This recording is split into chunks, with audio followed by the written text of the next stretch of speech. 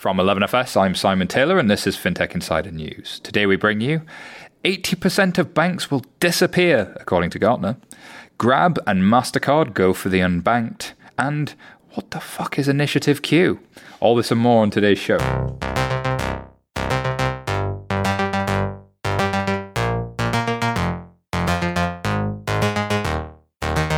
Welcome to episode 267 of FinTech Insider. That's 267 already. Can you believe it? I'm Simon Taylor, your host for today, and I'm joined by my wonderful colleague and co-host for the day, Leda Glyptis. And you'll be bringing the fireworks to today's show. I'll do my best, Simon. I'll do my best, although I'm a little bit jet-lagged still, working the sort of Cybos after effects out of my system, but I'll do my best. After effects of Cybos alcohol and jet lag. I was just going to say jet lag, but sure, whatever. Transaction bankers, alcohol and jet lag. The transaction bankers know how to party, right? And fresh back from Money 2020 as well, where you will hear in our feed. Our last two shows were the Effin' Debate and the live show, so do check those out if you haven't already. And as always, we're coming to you live from the beautiful 11FS office in WeWork Aldgate, London, England. Don't forget, if you have any questions for us, drop us an email, podcast@11fs.com, or find us on social media. But we're not alone. We're joined in the room, as usual, by some fantastic guests. First up, we have Max, I don't know how to say your last name, the CEO of Try it. I'm going to try it. Okay. Rufaga? Yeah, you nailed it. Well done. Seriously? Yeah. In your face, Mr. Breer. For those who don't know, he's famous for butchering names. CEO of Finimize. Remind listeners what Finimize does. Sure. So Finimize is a platform that provides information and tools for people to make more informed financial decisions. Probably most famous for our financial newsletter, and recently also released an app with a bunch of other products. Brilliant. Great to have you on the show, Max. And Hussein Kasai, have I got that right? More or less. Oh, damn it. You're the CEO of Onfido. Remind everybody who Onfido is if they live under a rock. At times. So we help businesses verify the government IDs and the facial recognition of consumers of fintech companies that are being onboarded. Brilliant. And not to be outdone, and last but by absolutely no means least, is Lisa Jacobs, who's the CSO of Funding Circle. How are you, Lisa? Very well. It's a nice, easy name for you after those two as well. Thank you for that. I feel complimented by your name. I really do. And of course, again, for people who live under a rock that grows moss, who are Funding Circle? We are a platform for small businesses to borrow money directly from a range of different investors, retail, institutional, and government. Brilliant. Enough with stretching rock metaphors, and let's move on to the next story with Dwayne Johnson's help. This story comes from... Sorry, I couldn't help that. This story comes from the Business Times. So Grab, a deal to give MasterCards to millions without bank accounts. So Singapore-based Grab, who are a bit like Uber, I think actually acquired the Uber business in the region as well. They're a taxi booking app, but they're expanding into areas like food delivery, parcel delivery, and financial services. So they've partnered with MasterCard to issue virtual and physical prepaid cards tailored to Southeast Asian customers, with the aim of expanding the use of their digital wallet and helping unbanked users transact online. Now, the key here is they're hoping to leverage about 110 million app users they have and a network of MasterCard merchants. Customers can top up their cards using cash through agents. Drivers and merchants can use the GrabPay platform because cash is still huge in Southeast Asia, making the region a challenge for e-commerce generally. So for the first time, they say these unbanked and underbanked users will be able to use virtual and physical cards to buy things online. What do we think about this one, folks? Is this following the lead from some of the Chinese giants? Is cash in that region really key? And what do we think about big tech entering the market? Any thoughts? I think it's really exciting, actually, because I think it's what financial services fintech should be doing. It's supporting the underbanked, the financial inclusion. So it gets me pretty excited.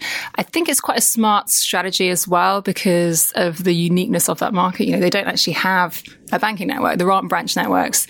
And what Grab have been able to do is make this network through their agents, through their drivers, through the merchants, and basically utilize that. And it's kind of similar to what M-Pesa did in Kenya, and they kind of had this network through mobile payments. And that had a huge benefit in financial inclusion, starting people with credit footprints, allowing people to access online tools. So I think it's really cool. I think it's really exciting. I agree. I think it's interesting from Grab and also Uber, because I think Uber actually still owns a 30% stake in Grab. And I think it's interesting because there are essentially 70% of the Southeast Asians are unbanked and 90% don't have a card. So I think this lays a really interesting foundation for Grab to then sort of use that as a platform to sell on or cross-sell or upsell further services. And then Uber obviously can take some of the learnings into other markets. But I think sort of the more interesting point actually from our point of view is that MasterCard is chasing the horse after it's bolted. So they've been really trying to get into China, and they've failed, just like Visa and American Express have, because of China UnionPay and now Alipay and the likes of them. And so I think from MasterCard's point of view, it's actually more of an interesting play because they're trying to tell investors, actually, we are growing, we are compensating for the lack of growth in China. And so they're essentially using this distribution platform from Grab. So it's quite clever, but probably won't be enough to sort of compensate for the lack of growth in China. And it's an interesting play in terms of, great, you've got the sort of PR inches, and you got to show yourself to be a sort of good corporate citizen. We saw Uber being a massive acquirer of bank accounts for their drivers, and you would expect this to play out mostly on the driver side rather than the user side in terms of traction. And then the question is, will they capture a sort of remittance market, in which case it might become a very interesting play, more for Grab than MasterCard, or will it be just a thing that just evens out and then not very much growth happens? Exactly. It's definitely interesting in a number of ways, and two specific ones. One is the fintech angle, where it's no longer specific industries that are seen as it's their place to offer financial services. So more and more companies are now seeing their role as being able to offer and extend financial services. And it's only the beginning. We're going to see more and more of these tech giants in a big way, be it Amazon, Google, Apple, they already have, and many more yet to come. From a consumer perspective, we're getting to a point whereby now that we've entered this digital age, and the means by which users are able to be onboarded in a sort of secure way digitally, it just means you no longer need the traditional bricks and mortar institutions like banks, mainstream banks, to offer these services, and it's what consumers want, and it's, I'm sure, what we're going to increasingly see. From a strategic standpoint, it's also really interesting because we were always taught that you should just focus on one thing, but it's all the sort of poster child examples are the opposite of that. WeChat, Amazon, Google, Apple, they're all sort of crossing, and even Revolut, some of these new startups, they're crossing many different use cases. But those are platform businesses, right? So a platform business can do that, but typically a platform business has a beachhead. It starts with one thing that it really nailed. Facebook, they started in the universities and the colleges. That's what they did really well. They then became the connector of people, and then they added on a whole bunch of other things like the timeline and the feed. But actually those things came many years later. Amazon starts as selling books online, but we look at it 15, 20 years on and we go, oh, well, it does all of these things. So when you're starting a company, it probably does make a lot of sense to do one thing extremely well. But for the big tech players, well, they're in a different position because they've established their beachhead. They've gained critical mass in terms of user adoption, and Grab are in that position too. They've gained that critical mass of user adoption. And then what you see is that actually finance becomes a part of the big tech value chain in the same way that servicing your customer does, in the same way that managing HR does. Like, financing just becomes a thing that companies do because it's not done well for their customer base, for such a large section of their customer base. But that's the clincher, right? Because unless they also do it well, they have the fact that they have positioning doesn't necessarily translate into success. And some of the examples you referenced are poster children for doing a platform business well. One of them may have reached a sort of second phase in their history. Wonder which one. But it will be an interesting question. They have done the obvious next thing to capture the rest of the value chain of the audience they have. Will they do it well? Have they read the need correctly? Will they follow the money correctly? It will be an interesting one to watch. Totally agree. I think it's about, as you say, it's they've built a network, they've built this captive network, they have permission to play in other areas because they're delivering such a great service in that core beachhead product. And all of these platforms have tried stuff that fails, right? You know, there's lots of examples. You look at Amazon and stuff, that all the stuff they've done which has failed, but actually have created so many other things which add value. And I think this is exactly what Grab are doing here. And to your point around, you know, it is financial services becomes part of the customer proposition. You have the H&M Klarna partnership, and you have lots more of these which are just becoming, in order to serve that customer better, I can create a better proposition around how they pay, around that side. So it gets ingrained with it. It's also the customer relationship and owning that. And in some parts, if mainstream financial institutions haven't offered the services that these consumers were asking for, and now these newer platforms, whether we call them platforms or not is a different thing, are now able to offer it, it shows that they're able to better fulfill a gap that the incumbents haven't been able to. And it's that consumer share and experience whereby as I pay with Uber right now, I don't even think about it. It's more automated, and it's sort of at the back of my mind. Well, and that's, your I point think, about going the to become end-to-end more. journey. And I like what Lisa was saying then about the H&M partnership. Is Klarna are building an end-to-end journey where I'm not thinking about the payment. I'm thinking about my relationship with H&M and the clothing I'm going to get. And, you know, it's this end-to-end experience. And I talk to a lot of banks who are still stuck in the, you know, what's the app we're going to build with our logo on it? And no, you're missing it. You're a piece of an end-to-end puzzle. So how are you thinking in those end-to-end journeys? And, you know, the tech platforms are, because they've got the customer captive. I think a lot of incumbent banks are in this position where they thought they had the customer captive, but there's a customer here, especially in the sharing economy, especially in emerging markets, that they're not serving at all, that have needs that are not only unmet, but woefully underserved. And so you find these tech players in an interesting place to I mean, the challenge becomes profitability, right? There's the reason that quite a lot of these segments are underserved is because they are unprofitable for the traditional banking segment.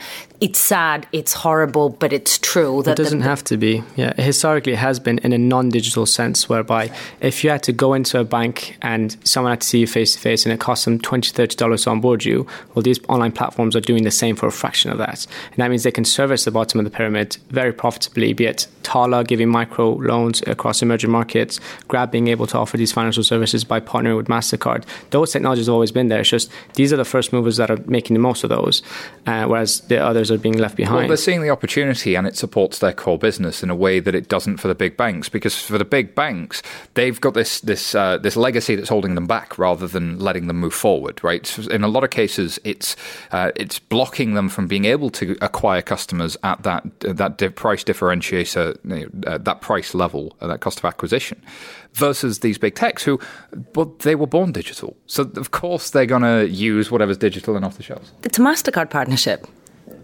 Yes, Grab is born digital. Yes, there's a platform there, but let's not underestimate the amount of traditional rails that are being used. So I totally agree with you, saying this is an opportunity to make it profitable.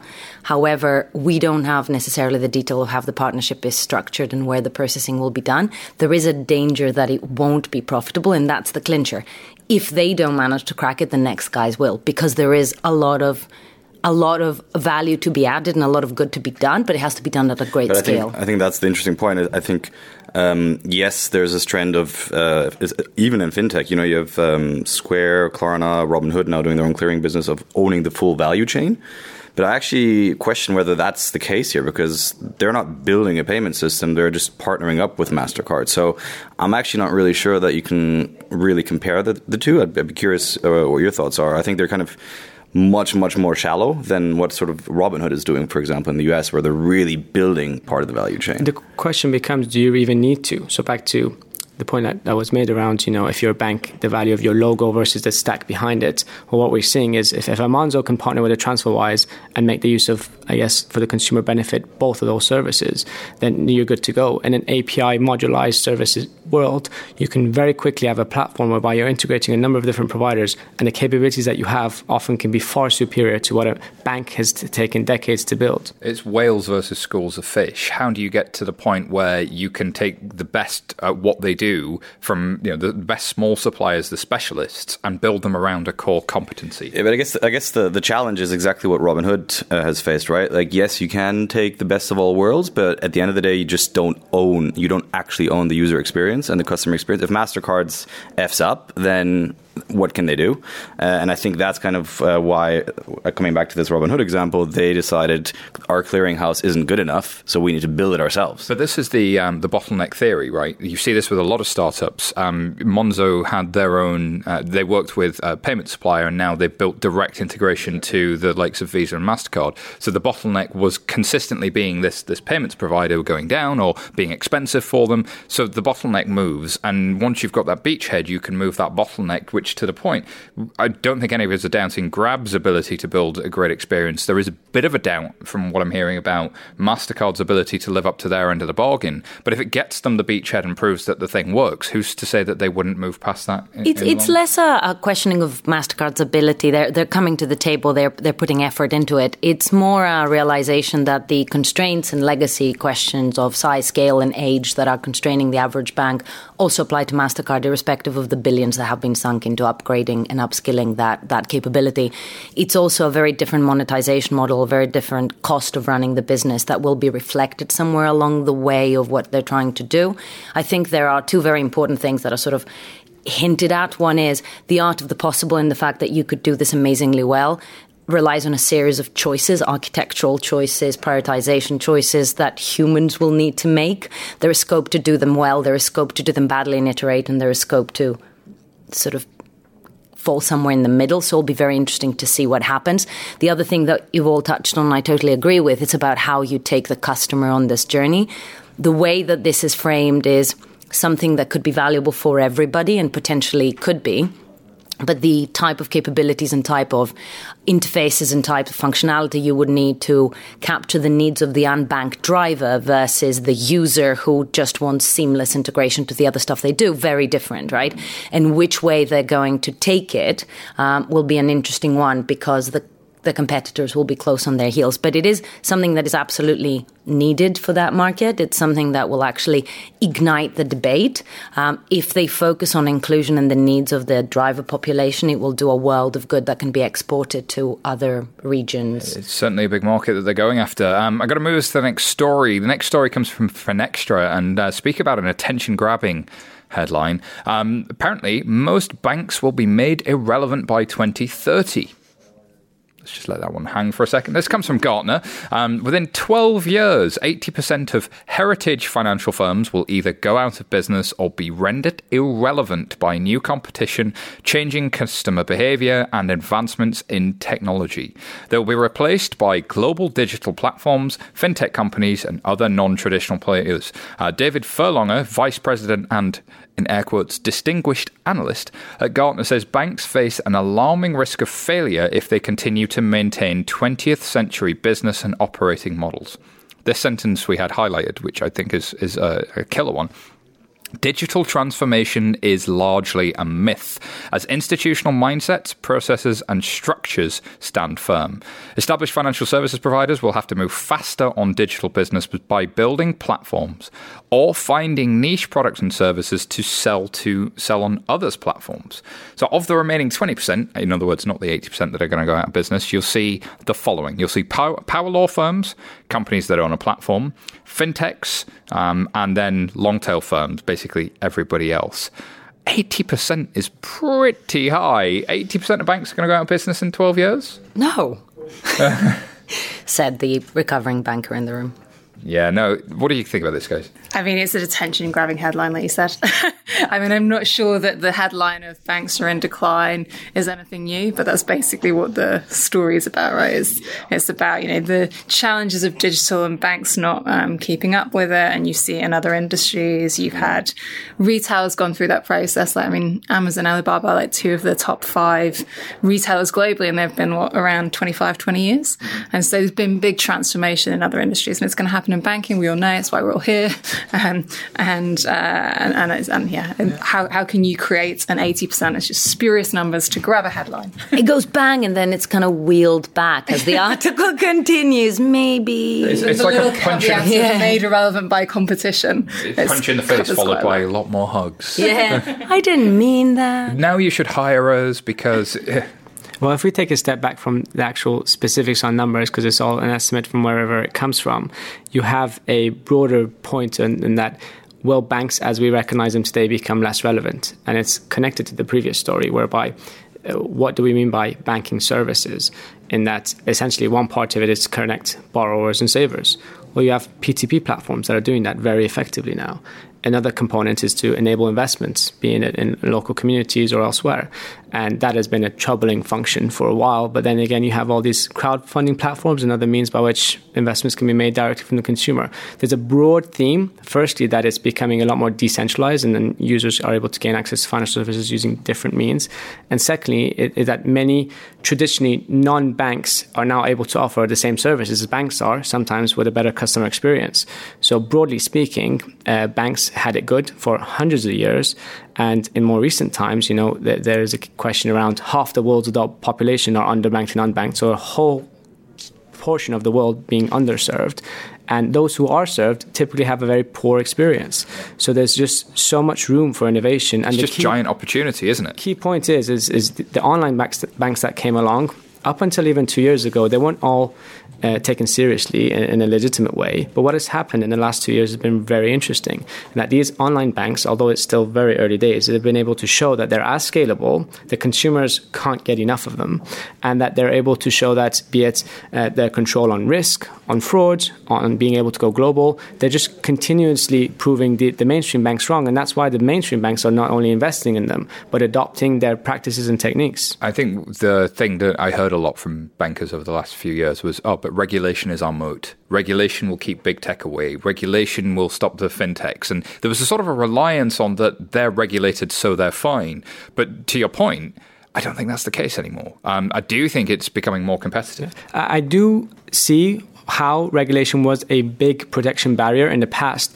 But over the last 5 years, especially if we take the UK as an example with the FCA allowing licenses for the online banks having the regulatory sandbox and basically enabling startups to offer similar services as banks did in a way that protects consumers but also is helping innovation too. So the regulator with a specific mandate of creating competition, be it PSD2, open banking and other things, has definitely helped it along. And it seems to have been sort of too slow for mainstream banks to catch on to what the actual opportunity really is, and that is taking the services they offer global. But we're now slowly getting there. I totally agree with everything you said. I would caveat it only with two obvious but essential remarks. One is that the change in both the competitive landscape and the regulation means that it attacks profitability. So the thing that changes first is how profitable traditional banking is, and that will have a knock-on effect on the structure of the organization and the behavior more so than the competition directly has, because it's the nature of the beast. But the second thing is that the biggest change, both from a regulatory perspective and from a competitive perspective, has been on the retail side of banking, and retail has never been the most profitable piece of the banking life cycle or of the balance sheet of a universal bank. So with the exceptions of the banks that are high street only, retail is a piece of the puzzle that doesn't often translate the urgency of what that part has definitely felt to the rest of the organization. So when we read this from the viewpoint of a retail bank, then you can see how it's alarmist and attention grabbing, but not entirely outside reality. As you start moving down the sort of wholesale side of the banking infrastructure, none of that disruption is truly felt yet. But it is a matter of time, and it is the regulator that is kind of championing the cause by attacking the way services are delivered, because other things are now possible, and therefore how services are charged. And I think we will see the regulator actually being the force, to your point, that transforms the rest of the banking infrastructure by saying, I know a better way is now possible, so do it. I think the regulation aspect is interesting and is obviously relevant. I actually would say that the customer education or the market education is the more relevant point.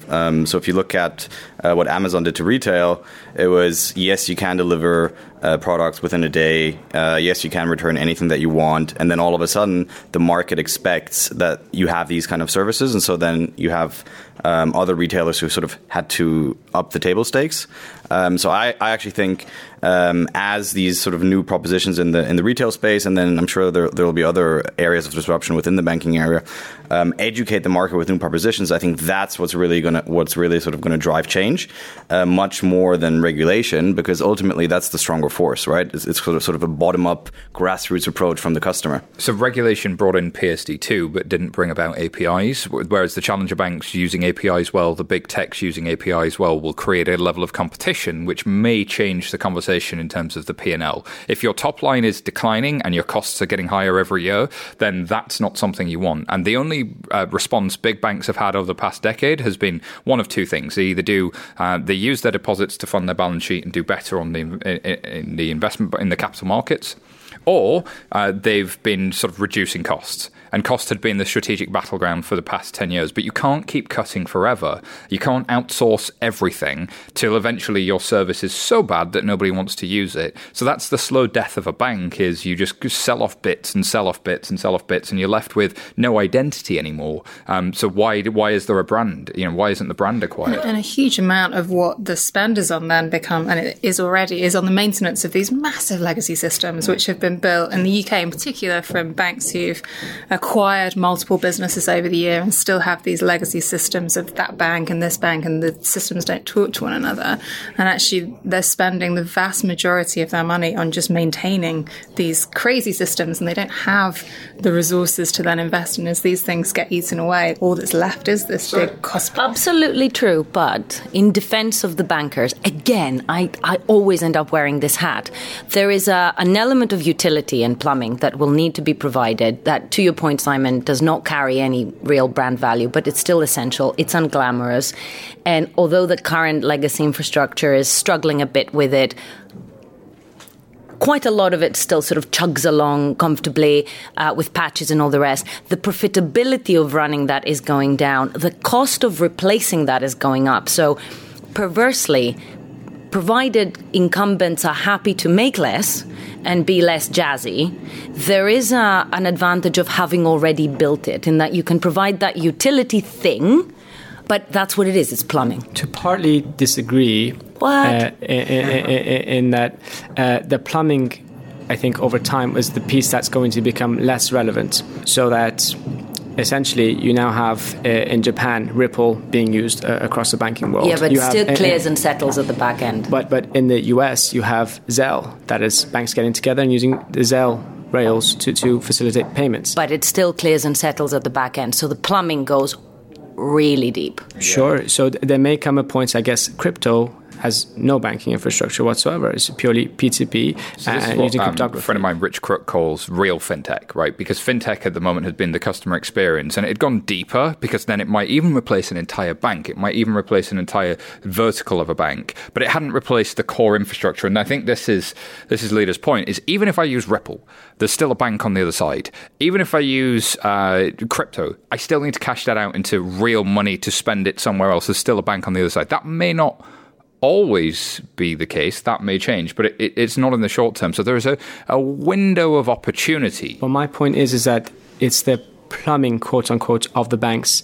That isn't what's going to save them. That's part of the reason of their demise. And that's what's slowing them down. So if we were to shift and focus on the 20% that are highlighted on the report that are likely to do well, and there are notable examples or exceptions to the mainstream banking trend, and if you look at Barclays in some ways, but definitely BBVA, I mean, they've redone their whole stack and they're able to be a lot more competitive as a result. So it's a case of updating the stack end to end, going digital, and therefore being able to have effective and sustainable long term. I actually fully agree with you. I think if you look at with the robo-advisors being sort of at the start of the fintech trend here in the UK, certainly, really it's just sort of window dressing what they're doing. If you take a cynical view, and then I think actually if you take another cynical view, a lot of the fintech propositions that we see today, again, they're just an interface, right? And I think we at Finimize hosted an event, and the MD of eToro was there, and he actually raised a very interesting point, saying we really dropped the ball. We could have really reformed finance, and we didn't. And instead, we've just built beautiful interfaces, but the core is exactly the same. And so his point was crypto is the first time when you could actually rebuild finance from the ground up. That's real fintech. And I think he's getting passionate now. But that's I think the transaction bankers and the investment bankers are starting to get that joke now. I think it was seen as that thing over there that happened in retail that didn't really impact me and my job and my suit and my shoes and my briefcase, and I'm fine. It's never going to get me, because the real thing is about this thing that happens in a marble building. But actually, that's starting to change, and there's a lot changing. I agree with that, but I disagree with the sentiment behind it, and I sort of slightly disagree with Hussein's conclusion, although I agree with the thought process. And the point is, if you follow the money, it goes really deep. The reason that banking has been so entrenched as an industry is that quite a lot of it is still paper mirroring, and it's complex, and it only makes any sense at great scale, particularly as you get down the sort of custodial, transactional, correspondent banking, clearing houses, and all of that exciting stuff that I've spent so much of my life doing. All of that stuff has not been disrupted yet. It could be, and DLT is where the real disruption could come from. But for now, even the challengers that have started realizing that actually there is value in plumbing, and you used a number of examples, and they're going deeper and deeper and deeper. For as long as the money life cycle is not taken out of traditional banking, there is still the sunk cost of having built that infrastructure. So until a challenger comes in that doesn't challenge the incumbents to build, but actually brings an alternative infrastructure, because that's where the challenge came with the fintechs, right? They said, I'm building something better, faster, and cheaper. But there's no obvious moment in which that happens. And I think that's going to be the frustrating thing, is that with the Amazon example, there was no obvious moment in which the retailers' plumbing suddenly went away and disappeared. Like, big retailers still exist, but they're now having to fight it 20 years later. And I really do think we're looking at that time horizon for that, like, existential threat is that sort of time horizon. But the time horizon for sort of, actually, I could grab an opportunity, I could serve a new market, I could drive growth, when as an incumbent, I'm in a position where my top line may be declining, it may be going up with the market, but I'm not seeing that growth that my investors really want to head off those activist shareholders, then I need to be in that position. Guys, I know we want to talk more about this one. I got to move us to the next story, or we'll be on it all day. The next story comes from Reuters, and a US state banking regulator is suing the government to stop fintech charters. So a body of the US banking regulators on Thursday sued the Office of the Comptroller of the Currency, the OCC, we're down with the OCC, over its plan to issue bank charters to online lenders and payments companies. So this is the Conference of State Bank Supervisors, the CSBS. Love that it's the BS. And the so-called fintech charter was unconstitutional and puts consumers and taxpayers at risk. The CSBS filed the complaint in Colombia, saying, common sense and the law tell us that a non-bank is not a bank. Thus, the CSBS is calling on courts to stop the unlawful, unwarranted expansion of powers by the OCC. John Ryan of the CSBS, President and CEO, said in a statement. It follows the suit by the New York DFS. The OCC didn't immediately respond, but has defended its authority. Several fintech companies told Reuters in August that they'd be cautious about applying for the OCC license while there's all of this legal wrangling going on. God, the US OCC fintech charter seems like a panacea for fintechs. It maybe doesn't look so great at the moment. US regulation. Fun and games. Just so many regulators in the US. We're going to trigger that one US lawyer who likes to write us every time we talk about fintech. So shout out to that guy who's trying to sell his book. But for everybody else that's not that guy, what I find interesting about this is really, really challenging when you're a fintech trying to enter the market. Like, you're trying to do something real and legit. You're trying to build a business. You're trying to launch a business and acquire customers. It's not clear where you go and where you start. And on the other hand, you've got the state of Arizona, you've got other states making real attempts to welcome fintech into their market and solve consumer problems. It just seems like there's a real grapple here going on for fintech good, we want to support it, and other folks being like, no, we want to support the big bank lobby. Like, it's hard to tell, what do you do as a fintech? How do you enter this market? And this is happening in many ways across the world. So we had the online bank licensing happening in the UK. In Hong Kong, we're about to have licensing for these online banks. In the US, this is one of the ways that it's sort of being stopped, because if we take a step back, like financiers in many ways rule the world. And at the heart of that are the big Who banks. run the world? Sorry, I couldn't help that. I don't see that being a hit. Can't blame you. Bankers. Yeah, no, but that would be a good parody the point video. is that if they did not see it as a threat, they wouldn't be too concerned. Exactly. And when you see the rise of Chime, Simple, Moneyline, more and more of these platforms, like they're coming along, they can be in a whole host of others and offering services that the consumers absolutely love. And what is worrying these mainstream banks to begin with right now is that the smartphone generation, the millennials, the sign-ups to the mainstream banks is really flattening or going down sharply. So this is one of the tactics to delay it, but it's an inevitable. And what we saw recently was Varo were the first bank in the US to have their own charter and their own tech platform. So a lot of the banks had previously relied on Bancorp as the platform in the back end. You hadn't seen a bank with its own platform.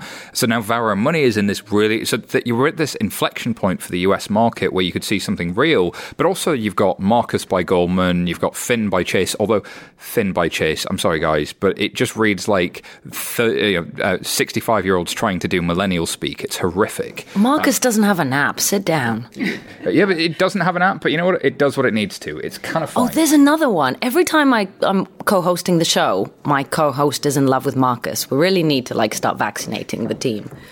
To be fair, 1.5% in the UK, and now everybody's copying them. It was a smart move. It's not great, but it's good enough. I think with fintechs, I mean, entering the US market is challenging because of the regulation. But what you find and what you've seen is they find a way around it. They partner. They find someone. We actually entered the US in 2013, and the year before there'd been this big furore about the Jobs Act, and it was going to support and it was going to make it easier to do on a national level. We were going to be able to operate nationally. That took 4 years to be signed in Title III, and it was so watered down. So the message to fintechs is you can't wait for this regulation. It's going to take so long. You need to figure out how do we actually operate in a world within those constraints. I think that makes complete sense. And we see that there are state by state is what you've had to do in the US for a while. There are states that are specialists in what they do. Start there, land and expand. Listen, we got to go for a break and we'll be back shortly.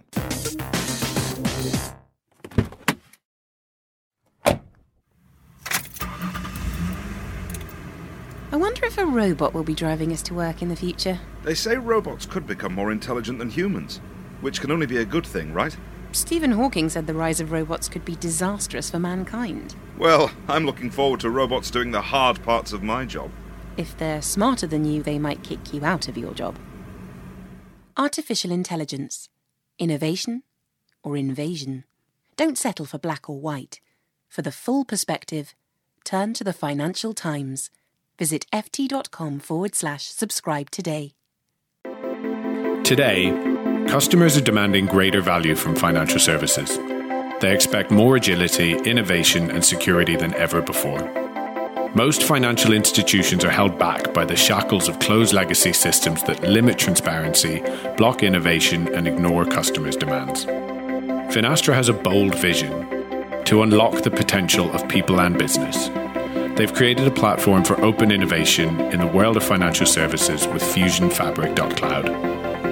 Their solutions span retail, transaction lending, and treasury and capital markets, on-premise and in the cloud. Start your transformation journey today with Finastra. Welcome back to FinTech Insider by 11FS. Do you wish you'd been at our latest live shows? Lida, do you? Yes. Yeah, I know you do. You have the FOMO. Well, if you're in London on the 14th of November, then head to XeroCon, where David and Sarah will be hosting FinTech Insider Live. They'll bring that FI magic as only they can, and David will mispronounce names as only he can. And he'll be joined by some seriously epic guests. Somebody said earlier to me that XeroCon is like the Comic-Con for accountants. So now I've got mental images that you just wouldn't believe. But apparently That is not a thing. They really bring it. Like, you should see the video from last year. It's an incredible event. And make sure you're following us at FinTech Insiders on Twitter to get the latest updates. All right, on with the show. The next story is about Initiative Q. Don't know if anybody came across this thing this week, but wow. So the story we picked up was from Initiative Q. You've probably heard about it from some random person that you've not spoken to on Facebook for about 10 years, asking you what Initiative Q is because you work in finance, therefore you must know about it. Is it the new Bitcoin or one big fake scam? Well, I want your opinions. Reach out at FinTech Insiders. Drop us an email, podcast@11fs.com. We need your opinions. But it is social media's latest trend. Apparently, Q is the currency of the future, which is distributed to early adopters for free. Q was announced by Saar Wulf, who founded Fraud Sciences, which was acquired by PayPal in 2008. There's very little real information out there. No one knows if it's real or fake. Don't ask for any money, so there's no financial risk to those who sign up. They're saying it's not a cryptocurrency. They're saying clumping Q with cryptocurrency nonsense completely misses the point. We're doing something way more interesting. It's a way for the world to come together and solve economical problems that impact every person on the planet, which until now were unsolvable due to financial structures created centuries ago. No one seems to have any idea if this thing is a scam or not. The only details come from David Gerard, an author of Attack of the 50-Foot Blockchain, which is a great title for a book. It's not impossible they'll get something up, but pure ideas are near worthless. The hard part is execution. He said, he later went on to say, I think the chances of you getting anything are almost zero from signing up. You might get targeted by spammers. Yeah, so this doesn't ask for money, but does ask for your personal data. Is that how they're going to... Like, what is this? Does anybody know? I saw it on my Facebook feed the other day from a person I went to school with who I haven't spoken to in probably 20 years, actually. And I think it's quite fascinating. To me, it seems... there's this wave of these sort of new growth hacks. It used to be sort of these wait lists that, Robinhood really took off, etc. And then now you have other sites like 99 cents. I don't know if you guys have seen that, where you pay 99 cents to see who else paid 99 cents. And that's the entire page. And that went really sort of viral online as well. And then I came across this, and to be honest, I read it, and it seemed like a very, very complicated referral program. And it felt like a scam. The only question is whether it is sort of the people who worked there, I think, were at PayPal before or got acquired by PayPal. So maybe that gives it a little bit of legitimacy, but it's very, very intransparent. Well, it's the language, isn't it? Encouraging users to sign up quickly to get free entry with early adopters enjoying higher rewards. That does make you think, ooh, pyramid-y. Because a pyramid scheme is, by definition, a business model that recruits members via a promise of payments or services for enrolling others to the scheme. But it's a pyramid data where getting your data is the outcome for them, not getting your money. Well, there's no free lunch, right? They're going to utilize that data. Even if this turns out to be an incredibly legit, impactful, meaningful, socially revolutionary goodness, which I have a million question marks about in case my tone of voice did not convey that, they're going to make use of whatever you give them. There's no such thing as a freebie. I think I totally agree with you. It is a growth hack, right? It is, how do we get to mass adoption of this new thing very quickly? And it sounds wonderful, doesn't it? The quote of like saving the planet's problems and it really solving it. There's no clear view as to how that happens, so it's very opaque at the moment. They're going to make currency great again. But if you're a user, the upside of you could you are sold on this. You're going to make money quick. It's very exclusive and all this kind of thing. Versus the downside of a little bit of embarrassment. It's quite a compelling proposition. It's quite a good bet. It reminds me a little bit of the ICO trend back in the day when it's sort of like we're raising money. We don't really know what we're going to do yet, but be part of it, and it worked. And I think here the fascinating thing is it works. Like people are doing it. FOMO sells. We're witnessing the end of humanity. This is, it is literally Nietzsche's last man, isn't it? But there are challenges. I mean, there's challenges with cryptocurrency. There's challenges around the stability, around the level, the inefficiency, around the level of energy uses. So there is a world where you can kind of create a currency which solves this stuff, but it's very hard to do. And they're trying to solve the one piece around mass adoption by doing this growth hack. Seems like they're doing a relatively good job of that, but the other stuff is hard, right? The attention grabbing is interesting. And did anybody else see Initiative Q and think about Star Trek, or is that just me? The Q character? No, I'm all on my own on that one. For the 5 Trekkies out there, that was for you. So that wasn't about cryptocurrency, but if you do want to learn about crypto, we do, of course, have Blockchain Insider, our sister podcast, which is available on iTunes now. All right, next up, well, Monzo are a fintech unicorn. The story comes from the Next Web, and they described them, I love this, trendy challenger bank Monzo is Britain's latest unicorn. All that orange. They secured £85 million funding round, giving them a valuation of £1 billion sterling, which is a bit more than $1 billion US. Investors include Stripe, interestingly, Accel Ventures and General Catalyst. If you were looking for people in your cap table, those are generally considered pretty good ones to have.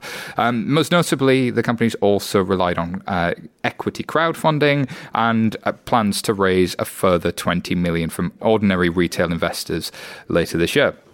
And they're going to use the latest influx of cash to increase the size of the workforce as it wrestles with a rapidly growing user base. So any thoughts on this one? Great news for UK fintech. I think continues to be mass amount of investment in the space. Well done, Tom and team. I think they continue to grow a really exciting business. So I think it's really encouraging for everyone in the sector, to be honest. And I think how they choose to expand it and how they expand that and how they continue to think about that customer base and monetizing it further. They've got a great product at the moment that customers love. How can they expand that? And this is a decent amount of money to give them runway to do that. And then sure, it's turning some heads in the financial services where everything's very metrics driven. And if you were just to purely look at metrics, it is a healthy valuation because it's far more than just the numbers. It's the promise and it's the growth rate. And it's where, I guess, it's a bet on the future in many ways. And so we partner with them. It's a great team, as you mentioned. So I'm partly conflicted. But if we take sort of the on-Fido relationship out of that, it's generally impressive and a sign of things to come. Did anybody see that they published their unit economics this week as well? That, to me, is the more interesting story here. They tell you how they make money on every customer. They told the world, including their customers, how they make money from them and line by line. Yeah. But as an early customer and one that has continually loved them, and I have not ever before continually loved any bank I've done business with or been employed by, sorry guys, that gave me a lot of reassurance because I've been on the show before saying that valuations are challenging because they create a certain set of expectations on one side that don't always translate to business sustainability and profitability. And yeah, exactly. Well, it's also a potential amazing exit strategy, which will work well for the team and good on them. And in having done what they do, they will have changed banking forever. But that doesn't mean that the business itself will become sustainable. And looking at those metrics, that voice was very happy because it shows profitability and it shows a path to growth and sustainability that goes beyond that valuation. I guess from play devil's advocate a little bit on this, my concern as an end consumer is that as these banks or challenger banks like a Monzo, like a Revolut start getting bigger and bigger, it feels like they're moving more and more towards becoming like a more traditional bank. In the sense, if I look at Revolut, they are hardcore trying to push their affiliate products onto you. Every time I open the app, why don't you get Have a metal card. No. Well, that's fine, but I don't want insurance right now. Why are you pushing me insurance? And it feels like when I open my Barclays account, that's kind of the same experience. And then if I look at sort of what Monzo is planning to do, they've removed they've introduced the ATM restrictions. I read something today. I think they're introducing more and more sort of restrictions on what you can do. And it feels like if they are starting to then really focus on profitability, maybe all the nice stuff that made these challenger banks interesting from a consumer point of view are going to slowly erode. I'm not saying that's going to happen. That's my concern. I think that's going to be the acid test. That's going to be the acid test because people love these things. But do they love them for the economic value or do they love them because of the experience? And I think that's almost a religious debate. Yeah. You fall down on one side. So I talk to a lot of people who go, well, I'll never move to them because I get better APR from somewhere else, even though the experience is great. And I talk to other people who live in their Monzo account day to day just because the experience is so good and they have better rates elsewhere and they're willing to suffer those worse experiences elsewhere because of the better rates. But actually, if the rates even out, then does that become a thing?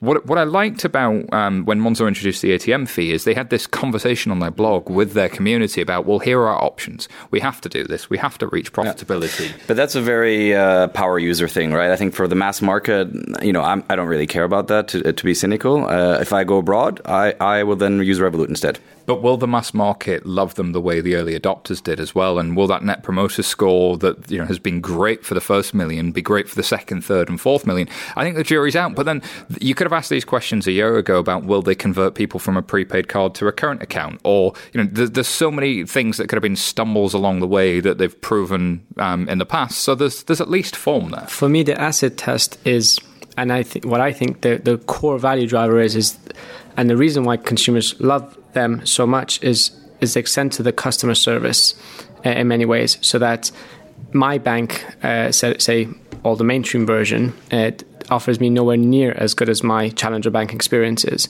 And it's being able to show that not just for a few million, but tens of millions, especially if there's as it goes global.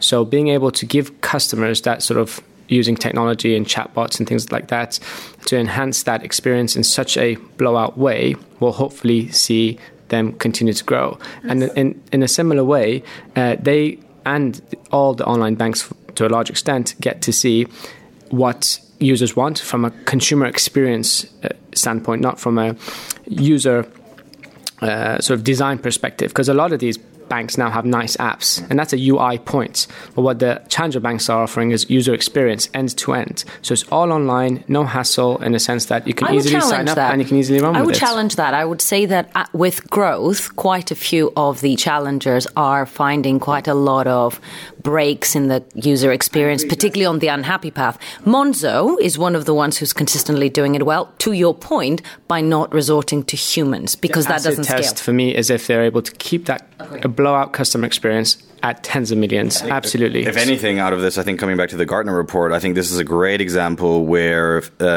challengers are really, really sort of shaking things up. And I think now that's exactly what will either kill a bank or will, if they are fast to adapt. And I think Barclays is actually doing a decent job in the UK. So they're reaching feature parity, but are they getting that love from the customers? So that feature parity is not the same as customer experience parity. If I can give you the ability to toggle your card on and off, to freeze your card, for those of you that haven't used that, this is the ability to literally use your app and freeze your card so that nobody could use that card, and then unfreeze your card so that card is ready to use again. Unlose your card. I quite like that. Yeah, unfreeze, but yeah. No, unlose is the advertising approach, and I like it. I lost it. I found it. I unlost it. Yeah, it's good. It's clever. Yeah, that's okay. Yeah, I like that. That's quite neat. But that's copying the features, which is sort of like copying an airline pilot. Like, I can copy their movements, I can even wear their outfit, but I can't fly a plane. So, well, you put it like that, it's quite scary. But can I challenge the love component? Because from a geek community perspective, loving my bank is something that I'm prepared to do. But my mum doesn't want to love her bank. Your mum doesn't have to. Right, so the thing that really got me is I was, my now fiancé invited me to drinks with a couple of friends of hers about 3 or 4 months ago. And these people work in advertising, they work in insurance, they work in all kinds of things that have nothing to do with fintech, don't care about fintech.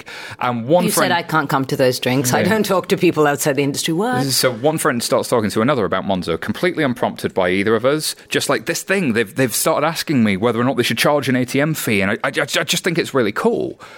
That's not your mum, it's not you, it's not the fintech nerds, it's something else. This is a customer who is loving the way their bank is communicating with them, and that's the magic. It's not the feature in the app, it's not the color of the card, it's the entire end-to-end how they communicate with their customers. They've raised the bar. That's I think the key point. They've raised the bar for everybody in the market. I totally agree with that, but I will hold on to the fact that you cannot rely on people loving you if what you provide is a service that needs to be... It goes against everything we were saying at the beginning of the show, right? Banking services need to be absorbed into the experience, and people don't want to interact heavily with their banks. They don't want to have to love you. So I love Monzo. Because it gets out of the way, though. But But why? Because I think kind of going back to some of the other conversations we've had, like it's that core experience, like thinking about the consumer, thinking about how they operate, how they go about their life, and bringing financial services into that in almost a seamless way, right? So making life easier through financial services. So it doesn't become you almost don't recognize it as here's my bank that I have a love-hate relationship with. Sorry, Rita. But how is this making my life easy and seamless and frictionless? And I think that is so different and so core about what Monzo are doing, what a lot of challenger banks is doing. It's just that different mentality. It's that jobs to be done mentality, is they've understood the job that needs to be done. Why am I hiring my bank? I'm not hiring my bank because I want to know the balance of my account. I'm hiring my bank because I want to know if I've been paid or if I can afford to buy that thing. And actually the people that have understood that, this has been a meme in banking, like you don't want to get a mortgage, you want to buy a house. And people have been saying that for years, but they haven't understood it. And the fact that you can parrot that sentence doesn't mean you get it. And so I think being able to design great products as a result of having that insight is something that they've done. Like I can understand that Usain Bolt can win the 100 meters. I can even buy the same shoes. I could wear the same outfit, but I'm not going to win that race. And I think there's something about being great at product is there's a bit of an art going on in there. And can we learn what those nuances are? Because it's not just going to be a copying thing. And if you want to learn those nuances, well, there's episode 242 of FinTech Insider, which was challenging the banking battlefield, which was our most popular episode ever. So it does seem like people want to learn some of that stuff. We have a couple of interviews, of course, with Monzo and others as well on the YouTube channel. So taking quite a change of gear. Our and finally story is particularly Brexit focused. Apparently, there will be a special 50 pence coin marking Brexit. Marking the UK's departure from the European Union, the coin will be made available in spring 2019, but it's not known exactly what the Brexit coins will look like, nor Brexit itself. Last year, the Royal Mint issued more than 66 million 50 pence pieces in 5 different designs featuring Beatrice Potter, Peter Rabbit, Tom Kitten, Jeremy Fisher and Benjamin Bunny, as well as the physicist Isaac Newton.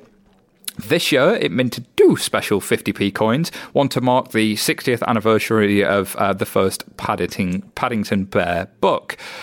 All of that seems quite cuddly, and then you get the Brexit coin. Can I just say that I have been away for 2 years, obviously. I've only been back for about 2 months, and in those 2 months, I have not used any money because it is entirely possible to not actually use any physical cash. So I thought you were spending love somehow. No, yeah, like, so, do you know who I am? You're not going to charge me for him. No, I've been using sort of my Apple Pay and my beloved Monzo card and all the rest of it. But I missed all of that. So now I need to go spend real cash so that I can get Peter Rabbit coins back and not wait for Brexit that will forever taint Paddington Bear for me. So I was particularly jet-lagged yesterday, and I came home and decided to do what I do when I'm particularly jet-lagged, which is watch Dave, the TV channel.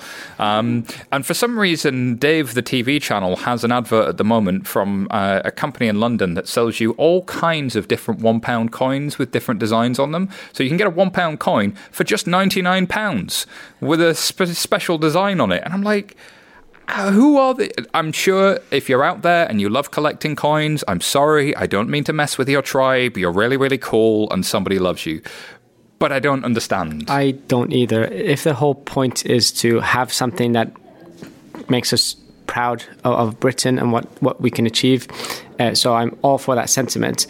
But the delivery of that with a physical coin, as was mentioned, like we hardly, often don't use these coins, and having it on a 50p, sort of a lower currency coin at that, it's not something that signals the future or what the opportunities could be. I mean, if it was a local digital currency being launched to the UK alone or something of those, but it should be. If the sentiment or the purpose here, for whatever is the marked by the Brexit sort of time period, if it's something that is going to galvanize and sort of help give something for people to look forward to, there could have been more futuristic things to do. To borrow a phrase, an outward-looking UK might want something more ambitious than this. An outward-looking UK might want some policy, might want some ideas, might want some opportunity. And there are some interesting things coming out. I really thought the idea around robo-regulation, which was horribly titled, but this idea that instead of doing regulation through spreadsheets, we'll actually start setting up digital ways in which we do reporting, and you could be digital first in how you deal with the regulator. Things like that are interesting. But just this just lacks imagination. For me, the big question is whether there will be a euro coin commemorating sort of a waving hand to the UK. Just a middle finger, just be like, we Brexited you. At which point will the euro coin pass the pound in value as well? Well, that's the misery association, and kiss my own feelings about Brexit are not clear enough. Is how far do we expect this 50p coin to get us? Like, are we expecting such a massive devaluation that this will be an iconic? I have my own concerns around that. The forced attempt at creating a celebration atmosphere around this event is failing. Yeah, I mean, it's not a celebratory thing. Well, I'm for the sentiment in that we are where we are, and we should sort of focus on the advantages that can come from it. Yes. It's just the way to execute that.